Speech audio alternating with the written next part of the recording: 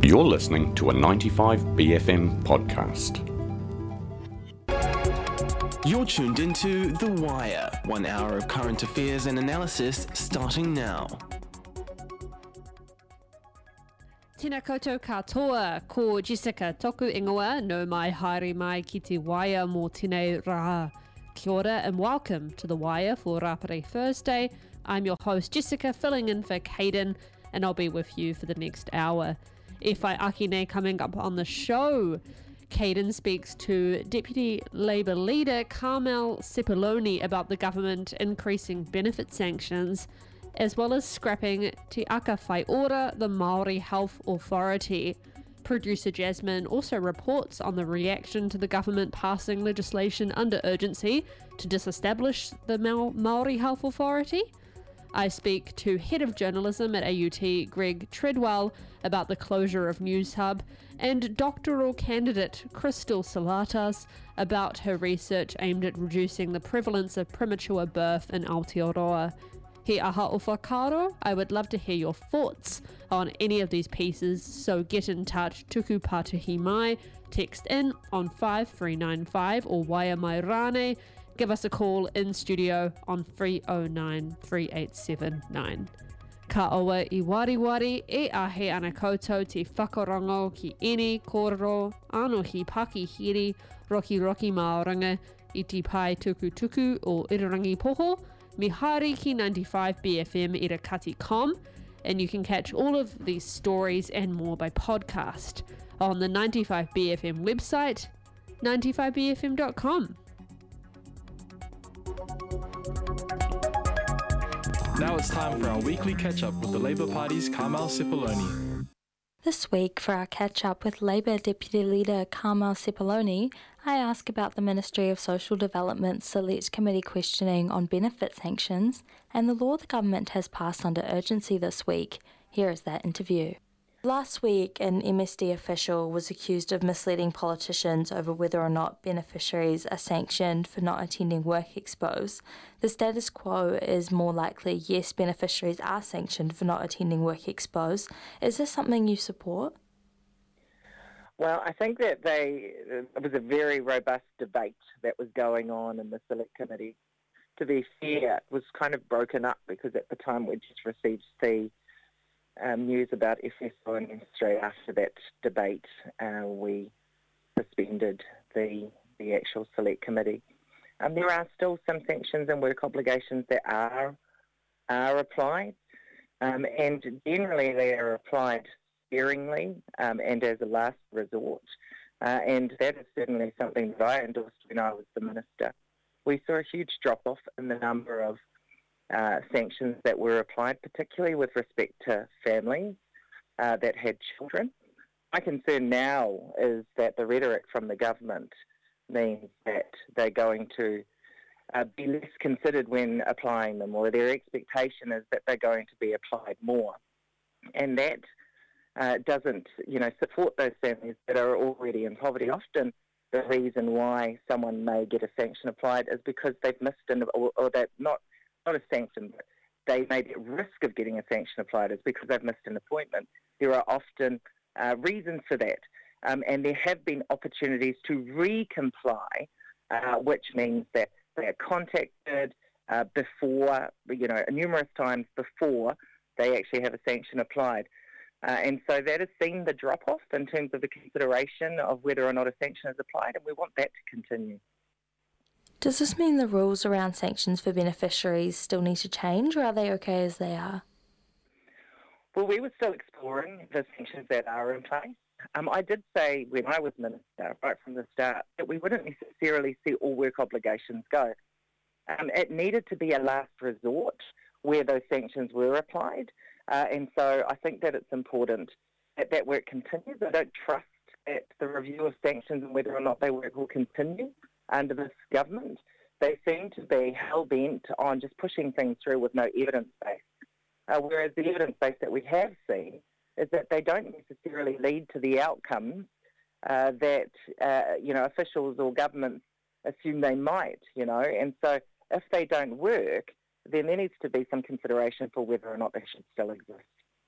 Speaking of pushing things through, the government has been busy rapidly passing legislation under urgency this week. Te Pāti Māori has pushed back against this use of urgency as being unconstitutional. Would you agree with this? The way that we've all been pushing back, every political party in opposition, the Greens, Māori Party and the Labour Party, on the way that this government is using urgency. The disestablishment of the Māori Health Authority being pushed through an urgency is a classic example. At the end of this week, we're expecting that the Waitangi Tribunal's ruling will come out on this decision. And so you would expect that they could wait until that information comes forward before they had to actually take this legislation through, particularly given that the commencement date is not until June the 30th. So there was no need to do that in urgency this week. Also, there are a lot of New Zealanders out there that would want the opportunity for their voice to be heard on that particular bill, but they won't because of the fact that it got pushed through in urgency. Sometimes urgency is necessary. It may be that there's some deadline that needs to be met in order for so the legislation needs to be passed. But with that particular bill, there was no urgency required. Then we had the smoke-free legislation go through, or the repeal of smoke-free legislation go through in urgency. Again, why is that a priority for New Zealand, and what is the urgency in that? The only thing that we can, draw a conclusion on is that the government have been captured by tobacco lobbyists, and that should give concern to all New Zealand. Part of the specific legislation passed, as you mentioned, included the scrapping of the Māori Health Authority. Is this specific legislation consistent with improving health outcomes for Māori? And I know you know this, but who often have worse health outcomes than other demographics? Absolutely. And so what is going to happen is we go back to the status quo. The status quo over the course of decades has not been working for Māori. Māori die younger. Māori are often at the bottom of the statistics for a number of health outcomes. And this was an attempt to actually build a platform to change that. It was really disappointing in the House to hear some members from the government talking about how we need to make sure that access to healthcare is fair and that healthcare is not race-based. Well, it has not privileged Māori in any way over the course of the history of this country. And so the establishment of the Māori Health Authority was actually to support with changing the health outcomes for Māori, was supported by the health experts, was supported by Māori, and it was an important change and an important platform that has now just been ripped away. And so we go back to the status quo. Basically, we're condemning Māori further to continued health statistics that fall below the rest of New Zealand. That's not good for Māori, but it's actually not good for all of New Zealand as well. Can you elaborate a bit on what you mean by it's not good for any New Zealanders? Because a lot of this rhetoric has focused on Māori, but how would it impact other demographics? Well, we all at some point in time, across the course of our lives, need to access the health system. Often, there are waiting lists for things. Often, there are delays in being able to get the health support that we need, whether it's something simple like a GP appointment. Now, when you've got particular demographic groups who are having to access the health system more than anyone else because of the health conditions that they are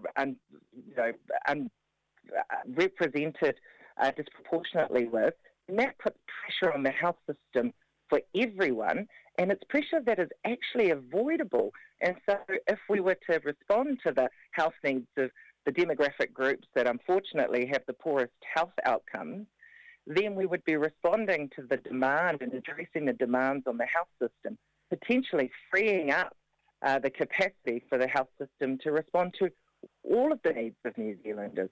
But instead now we've gone back to square one, which is basically a space where we've got a particular group, Māori, who are going to need to access the health system more than anyone else, and it's avoidable. So really this government is cutting off their nose to spite their face?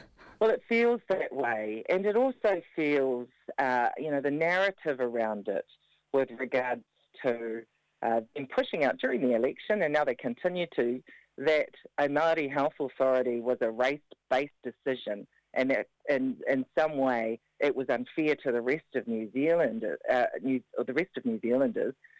Was just a terrible, terrible narrative that has created division amongst New Zealanders and then doesn't lead us to actually being able to make progress with regards to, healthcare for Māori or for all New Zealanders. That was Labour Deputy Leader Carmel Sepuloni on benefit sanctions and the laws passed under urgency this week. That was the Labour Party's Carmel Sepuloni. Irirangi Poho, Radio Bosom. The Wire. We'll be right back after this short break. Keep it on the B. Brownsville.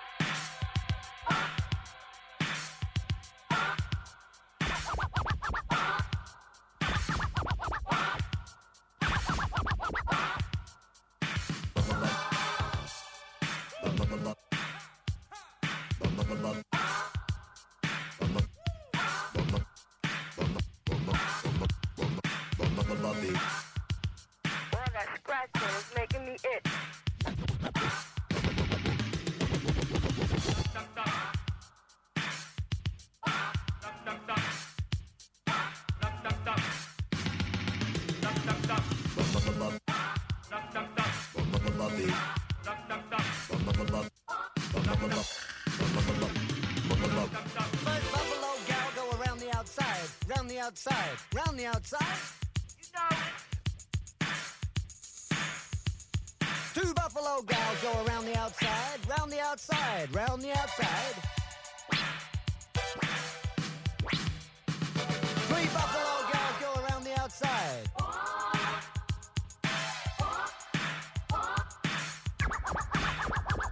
Four buffalo gals go around the outside, round the outside, round the outside. Four buffalo gals go around the outside and do your partners.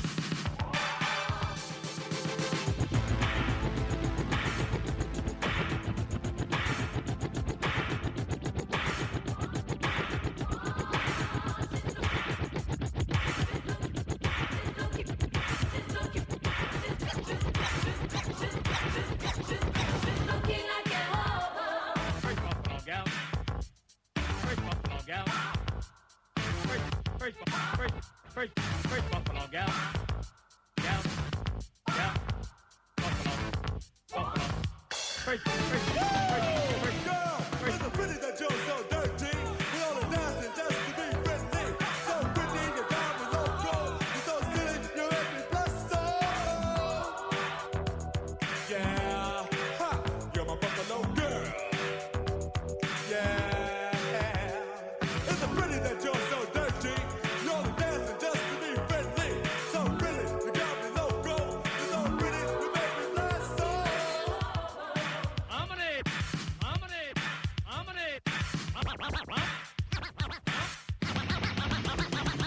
First buffalo boy go around the outside, round the outside, round the outside. Two buffalo boys go around the outside, round the outside, round the outside. Three buffalo boys go around the outside.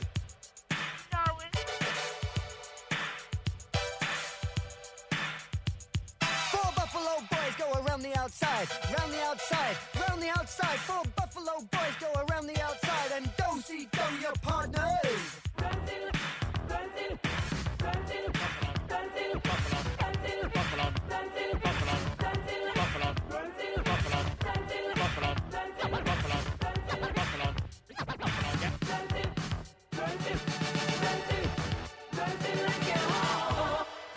What's a 7-letter word for Street Fighter? Brawler.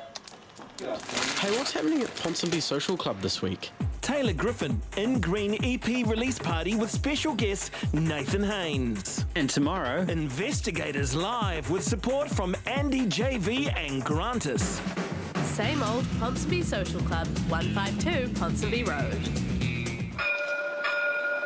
Hit the tracks at Motat for a day filled with tramtastic fun at the ever-popular Live Day, Trams, Sunday, March 17th. Check out their stunning fleet of trams, including their double-decker tram Big Ben. Keep track of your rides throughout the day with a Tram Tracker card. Plus, you can even make your own mini tram to take home. Motat's Live Day, Trams, Sunday, March 17th, 10 a.m. till 4 p.m. Included in general entry. Find out more at motat.nz. It's music.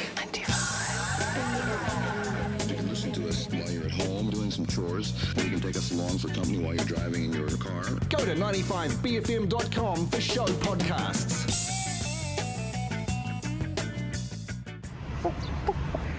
Why did the chicken cross the street? To get to the Cross Street Music Festival. And if you want to find out why the chicken went to the Cross Street Festival, you'll have to go yourself. Win tickets to Cross Street Music Festival. Just listen to 95BFM Breakfast for your cue to enter. Make sure you have that B card ready to go. 95BFM presents Cross Street Music Festival, Saturday, March 9th. Get your tickets from crossstreetmusicfestival.co.nz. The Wire. I don't know, and frankly, the whole thing gives me the heebie-jeebies. The Wire. Welcome back. You're listening to The Wire, 95BFM's news and current affairs show. Yesterday, Newshub, one of Aotearoa's largest commercial newsrooms, announced it is shutting down. Up to 300 people, including journalists and support staff, are expected to lose their jobs.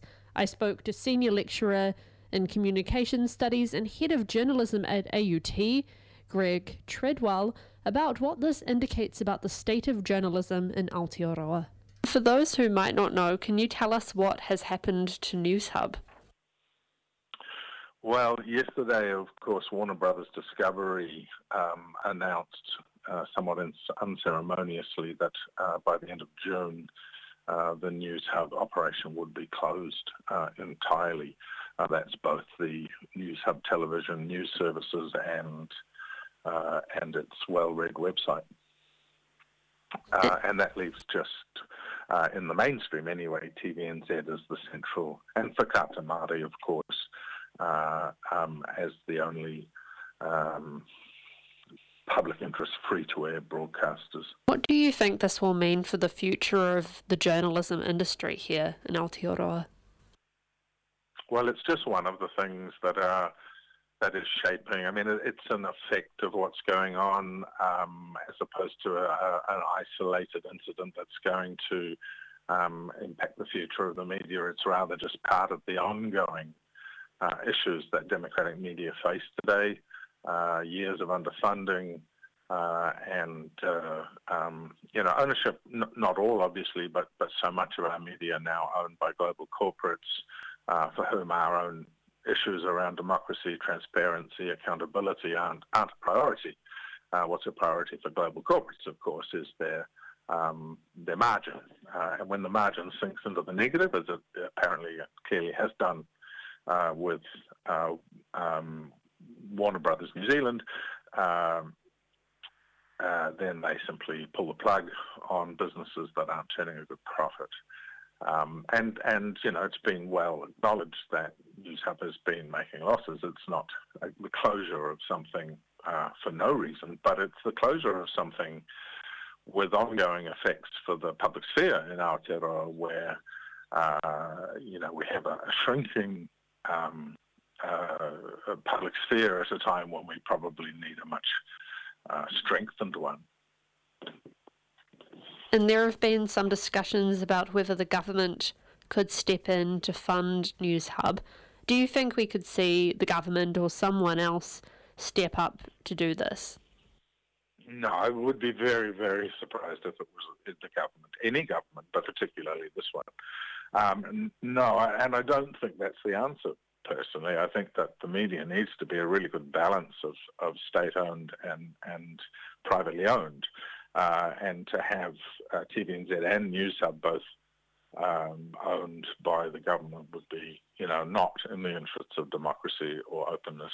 I think that that, there is a possibility that there may be a corporate bailout as opposed to a state one. But I don't know where that's coming from. It's not an attractive business, I don't think, to international media corporates who are looking to invest anywhere. As I say, Warner Brothers didn't pull out for no reason. If it was making money, they'd still be there. But unfortunately, the knock-on effect is really quite significant for our democracy. I think the the major background issue behind news media today is the fact that we've left a large part of it to the vagaries of the open market. And as I say, while I don't think the state should own all the media, that would be terrible. That sounds like Russia to me.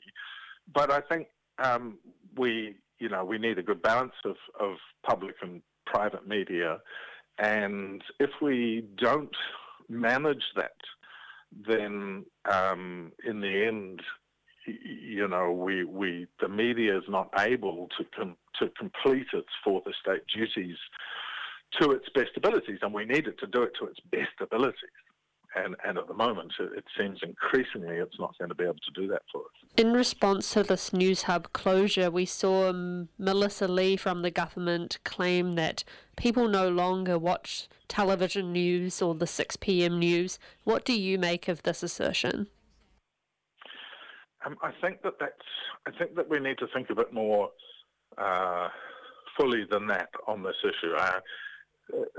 There isn't really this divide between legacy media and social media that we're very keen to say there is. But in fact, organisations like Newshub are reliant on social media for the dissemination of their stories, including their video stories. It's the media who knows better these days, actually, that there's just really one type of news now, and it goes out on multiple platforms, and that Newshub was reliant on social media to disseminate its stories. So when the public go to their mobile phones, as the Minister says they are, there's going to be no Newshub stories there. So there isn't this, clear division. I mean, she's right in one way that people don't rush home for the 6 p.m. news like they did when I was young. But that's an argument now that has been superseded by the integration of legacy media and social media. From my point of view, I think there's, sort of a consciousness we need to come to as a country that the value of the media is sort of greater than we think it is. We take it for granted. And it's a classic case, I suppose, of not missing something till it's gone. Because if we don't proactively create a media, if we just leave it to markets, then we're going to end up with a pretty thin democracy rather than a thick one, which involves, New Zealanders in all sorts of interesting and proactive ways. So this has significant ongoing impacts within the political structures of the country. That was Head of Journalism at AUT, Greg Treadwell, on the closure of Newshub. Kei te whakarongo koe ki te Wire, marunga irirangi pō. The Wire. University of Auckland doctoral candidate Crystal Salatas is developing a geographic information system map and dataset aimed at reducing the prevalence of premature birth in Aotearoa.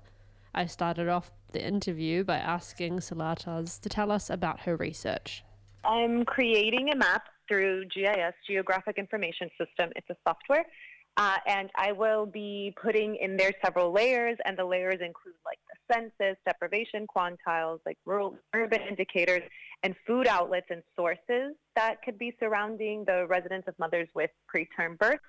And I'll be focusing from the time frame from 2003 to 2021 to figure out if there's any type of influence or potential relationship between any of those influencers to the possibility of a preterm birth. What has research in this area looked like so far? It's very limited because GIS, it hasn't really been used, especially here in New Zealand. So it's hard to get all the necessary data points. It's not in all one area and I can just do it quickly. I've had to go to several different data sources like the government and apply. I also have partners at the University of Canterbury and the GeoHealth Library. And currently putting the picture together is like still in development, so the research hasn't shown us much, but we do know that New Zealand is having a rise in their preterm birth rates. It's sitting at about 8%. It's not rising significantly, but it is going up, and research has already showed us that nutrition is a potentially modifiable factor because it does have an influence on the outcome of a preterm birth, but we don't know the mechanism. We don't know exactly how it works. Nobody knows. So my research project hopefully, potentially, will show us how it can work and how it happens. Can you tell us about the process involved in GIS mapping? GIS is, it can get complicated depending on how many layers you want to add, or it can be simple. But it is used in several different fields, in urban planning, in management, in healthcare. For my specific project, I'm doing health geography. So I'm mapping the geography of the healthcare system and of healthcare, like just disease in general. So in my terms, it's not disease, it's preterm births. So first, I have to collect all the data from all the different data sources. Since I'm using several different types of data, like water quality, that I have to go through every individual district council to figure out how they collect their data, and they don't all match. I'm also doing other environmental factors such as like earthquakes that have happened, or any volcanic eruptions that have happened, or COVID, how it may have had an impact, or any civil unrest or conflict, like those mosque shootings that happened not too long ago, or any other terrorist attack that could have potentially had an impact, because we do know that an increased stress level in a pregnant woman could lead to a preterm birth. And then also the socio-demographic factors like income, ethnicity, education, where they live, deprivation quantiles, and then the nutrition, so the food outlets. And I'm focusing on all types of food outlets, not just the bad. I do have fast food and takeaways, but I also have like the vegetables and the fruits, like those supermarkets, the farmers markets, and also like convenience stores and dairies. The most well-known ones, because there's so many that it would be a little bit too much to handle to get each individual one throughout New Zealand. But yeah, all of that will hopefully create a picture to let us know how all of those could be collaborating to create a higher or lower preterm birth rate in New Zealand. What led you to want to do this research? I've always been interested in maternal and newborn health. That's been my passion since I knew that I wanted to get into the health field. So it's been quite a long time. And when I found out, like, my brother was born prematurely, he was born, I think, at 26 or 28 weeks, which is that's considered extremely preterm. So in the Dominican Republic, which is where he was born, there's not much knowledge about like contributors or what's happening or how it can be prevented. So it's interesting because my research doesn't just benefit New Zealand, it can potentially benefit the entire world. And that's kind of what I want, and what my team, all of us want, is to be able to see how what I'm doing, or we're all doing here, can be translated to research that can benefit everyone else. What are your next steps in this research? Well, the next steps are to keep collecting the data. I know the data that I need. I'm just now trying to find the data sources that house them, which is what's going to take a long time because a lot of people don't even publicly produce data. So it's just talking to connections of connections. And then after that, I'm going to be creating the statistical analysis to be able to find if there's an influence between all of those influencers that we want to know with preterm birth. And then I will create my map that will eventually be able to be used to collaborate with like policymakers and healthcare professionals and the experts in the field so that we can translate the research findings into like real world strategies so we can reduce the preventable preterm births here in New Zealand. That was University of Auckland doctoral candidate Crystal Salatas on her research surrounding premature birth rates here in Aotearoa. Well, what a phenomenal thing for you to say. The Wire. We'll be back after this break. Keep it on the B.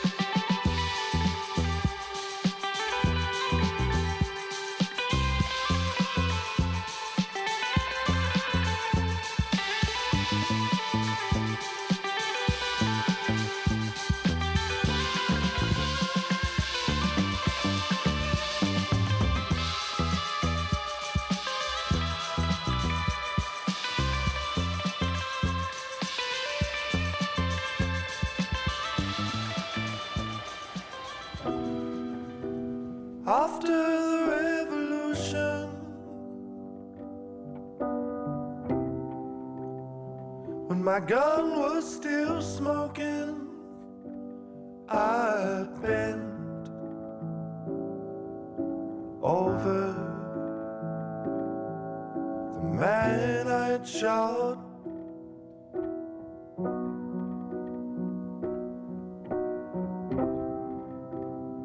His breath was warm against my ear, and I waited what seemed like an eternity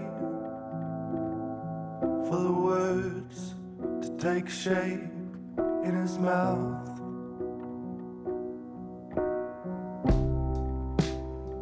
There is no peace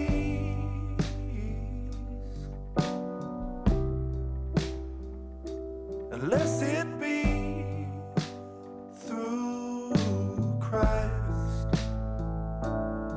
There is no freedom unless it be through God.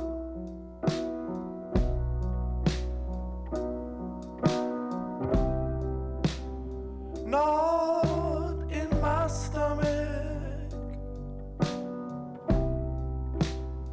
old rage in my head, and I go to shout.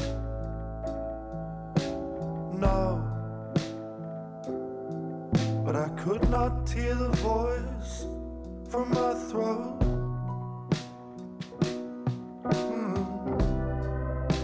A voice that in its time had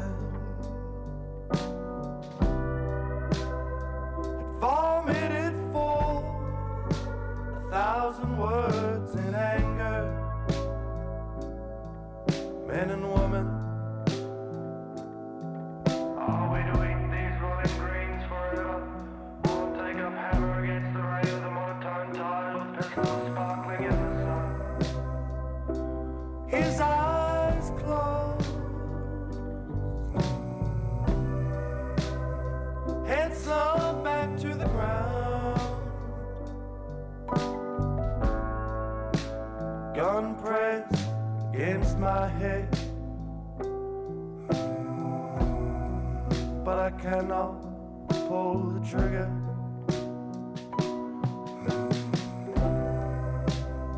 There is no peace unless it be through Christ. There is no freedom unless it be through God.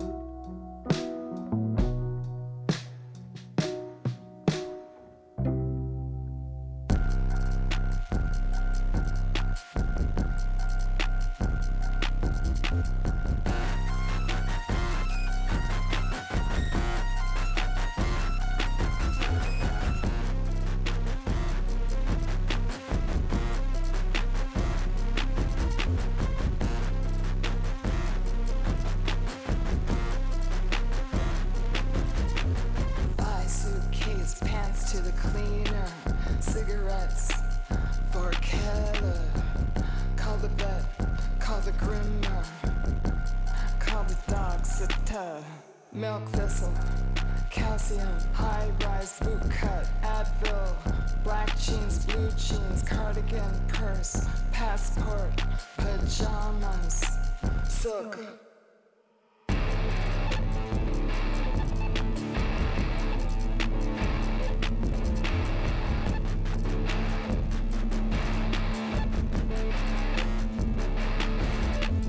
Hoodie, toothpaste, brush, foundation, contact solution, mascara, lip mask, eye mask, earplugs, travel shampoo, conditioner,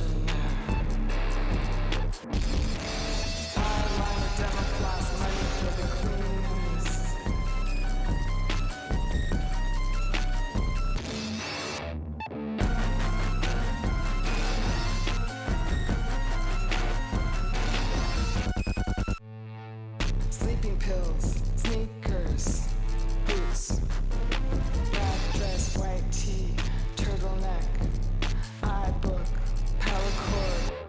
medications. Button down laptop, hand cream, body lotion. Bella Freud, YSL, Eckhouse Latte. Eyelash curler, vibrator, teaser. Bye bye. Bye bye.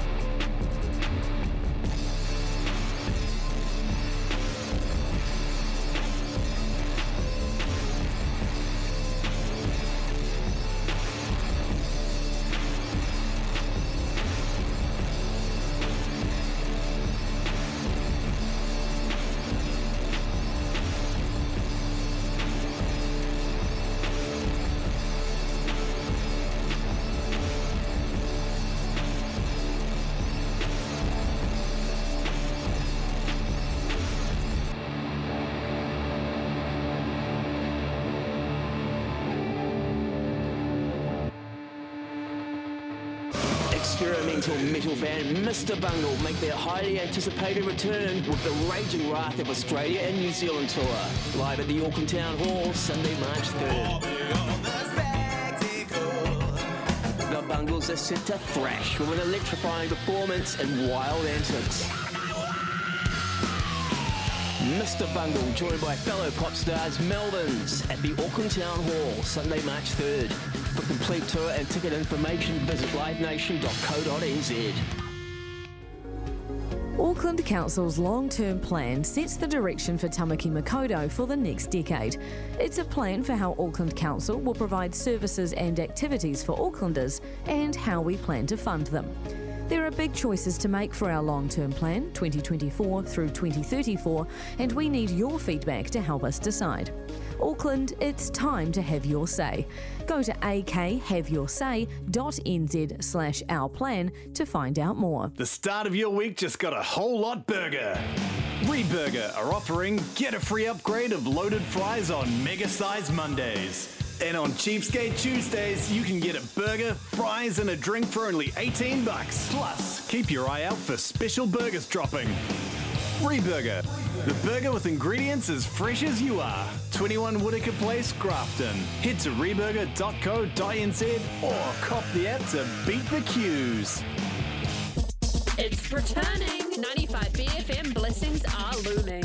Get ready to be bestowed with big beats, big sweats, and big times. It's back. The B-Rave 2.0. B-Rave 2.0. Featuring Babyface Killer, AJ Honeysuckle, Versetti, Ngalo Liafi, and one, Mr. Meaty Boy, and Current Bias. B-Rave 2.0. 95 BFM and Under the Radar present the B-Rave 2.0. This Saturday at the Mothership. Tickets available now at undertheradar.co.nz. Thanks to Scrumpy, fresh with a bite. The bleeding edge of brunch time radio. Morning Glory. A 95 BFM institution. More BFM than screwing up the news stings. More BFM than that ad you remember from 10 years ago. The freshest tunes and the freshest talent, getting you through your daily grind every weekday morning. Morning Glory.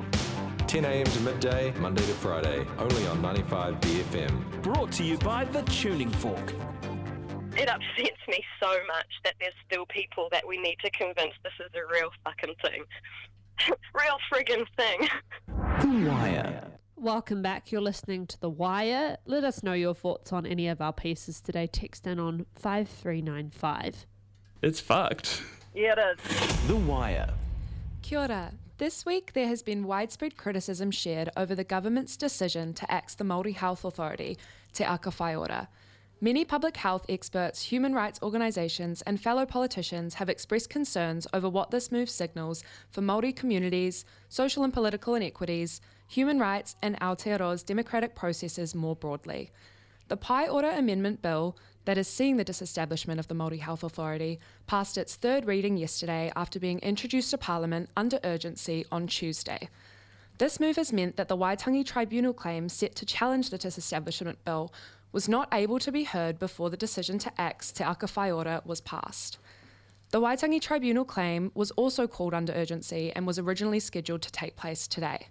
However, an inquiry can now only go ahead after the disestablishment bill has been passed into law, preventing any consideration of recommendations that would have been made by claimants Lady Tureiti Moxon and Janice Kuka. Alongside the immediate and ongoing concerns around what the removal of the Māori Health Authority signals for Māori healthcare and health outcomes, predominant outcries today centre around political implications of this unconstitutional course of government action. Janice Panoho, Te Kaihau Tū for Aotearoa's Public Service Association, emphasised that for such an important constitutional issue, it is vital that parliamentary processes are used to allow proper public scrutiny and debate, rather than to lock out people with dissenting voices. She and the organisation state that they are deeply disappointed in this government's lack of respect in regard to their Te Tiriti partner. Earlier this week, organisation Action Station hosted a petition to Minister of Health Shane Reti, calling to protect the Māori Health Authority. The petition has now reached almost 14,000 signatures over a 3-day period, meaning it has now surpassed the threshold needed to warrant a formal response from government. The coalition is yet to announce any new formal or proposed plans that will fill the gap left behind by Te Aka Whaiora's removal.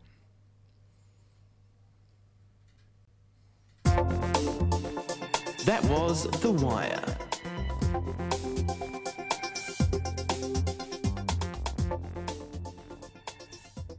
Ko ira te hōtaka katoa mō tēnei wiki ne te mihi ki a koutou katoa I kōrero mai ki o mō tēnei rā. That's a wrap on The Wire for Rapare Thursday. Thanks to everyone who spoke with us today, and thanks to our producers Caden and Jasmine. Ni rā hoki te mihi ki a koutou I whakarongo ana. Thanks for tuning in. You're listening to 95 BFM.